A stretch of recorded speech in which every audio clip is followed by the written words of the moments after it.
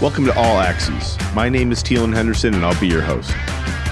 Today, we'll be spotlighting one of our customers, Tomac Precision. Joining us is A.J. Schaefer, General Manager of Tomac Precision. Well, good morning, A.J. Thanks for joining us today. Morning, Teelan. Thanks for the invite. Tell me a little bit about Tomac Precision. How'd you guys get started? We got started because my father lost a corporate job and decided to take matters into his own hands and went out and found a small business to buy in 1985. Mm-hmm. And it would turn out to be a great decision. Bought it in 1985 and haven't looked back. Was there a turning moment in your business that you felt like took it to the next level? There are two turning points as I see it. One was in 2001. We had a particular customer that was 55% of our sales, and things were not going well, and we decided to part ways. That took us from a $5 million business down to a $2 million business, roughly. Oh, wow. Okay. We had to lay off 10 people and start from scratch. What it allows us to do was we hired a salesperson to go out and actively find us work. That is not something we did in the past. We were order takers, so it changed our model, and we have grown. It took us a while to recover, but since 2010, we've been growing at a steady clip of roughly 10% per year in the commercial aerospace market. That is one of the bravest things I've heard in business in a long time. And the second big break for us was we moved to the current facility 2000. It was 20,000 square feet. And I had been listening to an economist for a number of years who said you should invest in your plant and equipment. I was pushing my father to Al Schaefer to expand the business facility. He was unwilling to do that, didn't want to take the risk. And so I just finally decided, I told him I wanted to expand the business size. And so I personally bought into the real estate portion of this business, and we doubled the manufacturing floor space. Oh, wow. Which really allowed us to grow the business. We added a whole bunch of additional Mazak equipment on our shop floor, 3-axis Mazak pieces, and that allowed us to buy a couple more Mazak Integrexes. And we just recently signed a purchase order for our fourth one. So it allowed us to really grow the business. But again, it was just having the bravery to stick your neck out there, that is correct. that is a lot of sleepless nights that way, but it sounds like you've got good results. That is correct. Absolutely. Now, you mentioned aerospace. Is that your primary industry of focus? Yes. So we started in 1953 as an aerospace company, and we've tinkered in other markets. We've helped the machine tool market, but what we've found is that we really excel in the aerospace market, and we're predominantly commercial aero. Right now, we're not having a lot of fun since the planes stopped flying. It's been a rough year. That it has. So we've started... The market is picking up a little bit, so we have some optimism in the marketplace right now. Well, you mentioned the last year. What was your low point in the last year? Our low point, sales were down 70% year over year. Year over year, it's 33% drop from 2019 to 2020. And the first couple of months of 2021, sales are down about 50%, but it's starting to pick up. So we're investing. As a matter of fact, we just made an offer to hire an employee, which is the first time we've done that in well over a year. So that's great. How did you find someone to offer an offer to? So I do a lot of networking. Yeah. And through that networking, somebody from TechSolve came in, which is a local MEP in Cincinnati, Ohio. And I said, hey, I'm looking for this position. He left the office, and inside of 2 hours, he had sent me the resume for a shop that is closing locally. And I got the resume. I interviewed him. We have a fairly arduous process.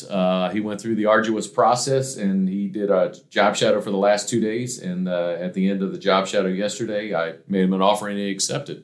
Well, that's great. Hiring is challenging these days, so I'm glad you found someone. Yes. So what's been your proudest moment with Tomac Precision? I would have to say the last year, our folks have really pulled together as a team and worked with Tomac in some very trying circumstances. And what I mean by that is our guys right now, 45% of my workforce are working 25 hours a week by their choice. Oh, wow. What that allows us to do is maintain a level of work so we don't have to lay anybody off. Unfortunately, in July of 2020, I did have to lay off about 10% of our workforce. Mm-hmm. And with the downturn in the aerospace market, I had expected that I would have to lay off more. We started using the Share to Work Ohio, and that has allowed us to carry the work for where we're at right now, which is laying nobody off, but folks working 25 hours. And everybody pulled together as a team. And without all the government monies that we were given, we were still a profitable company in 2020. And that's we're a small company there, I guess. So that is great. That is just a testament to your culture and to everybody pitching in. And with the year it's been, that's a really big deal. That is a cool, proud moment. AJ, is there anything you're doing in particular to manage and secure the future of Tomac Precision? Yes, we are. I serve personally as a advisor to a local school, Warren County Career Center, mm-hmm. as well as Live Oaks, which is part of the Great Oaks system. I am an advisor there. So what that allows me to do is work with the teachers and get the cream of the crop in the manufacturing fields, and they come and work for Tomac. 15% of our workforce are millennials. Oh, wow. You hear a lot of folks talk about not having a young workforce. Well, from my perspective, that's because they don't get involved. The only way to have that is to get involved, and it takes time and energy, which a lot of folks don't want to do. But we're going to be in business for another 50 years. We've been in business since 1953, so we're going to be around for a while.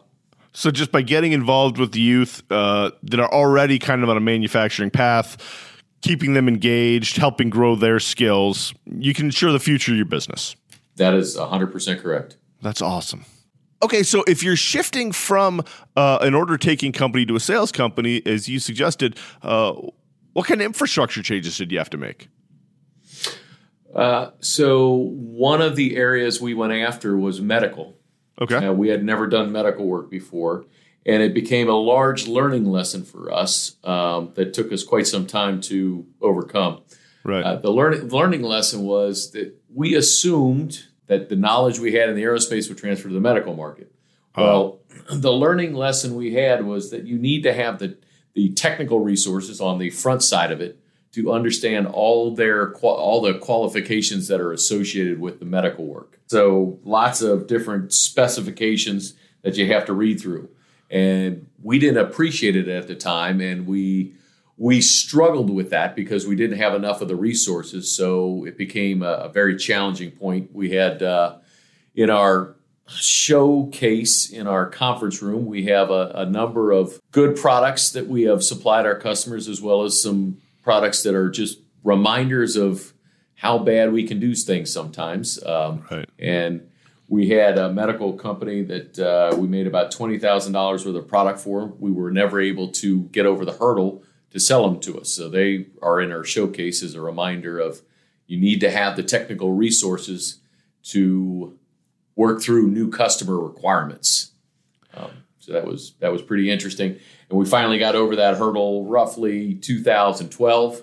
We're not always the fastest company, but we do learn. Well, let me ask this, though. When you're an order-taking company and you're dedicated to one customer, and you said that customer is 55% of your business, often you have dedicated equipment. Did you have to make an investment into more versatile equipment?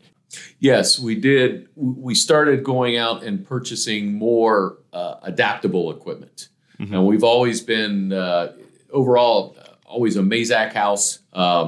So we invested more in multi-axis machines. We bought our first one in 1998, and we continue to grow. We've got 9 of those now.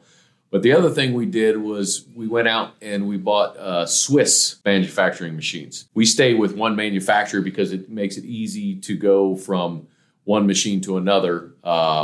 So we are a citizen house in that regard. So that allowed us to go after the medical world. The other thing we did is we had never had 5-axis machining on our mills. So we went out and bought a 5-axis machine. So we thought those things would give us the ability to pivot in the marketplace to medical more specifically. And we were casually successful in the medical arena, but what it really did was it allowed us to grow in the aerospace market more. And that's why we are really predominantly an aerospace company. All right. Well, hey, thank you so much, AJ. Thank you very much. Thank you for listening. Be sure to subscribe to All Axes on Apple Podcasts, Spotify, Google Podcasts, TuneIn, or you can always visit our website at mazacusa.com for the latest episode.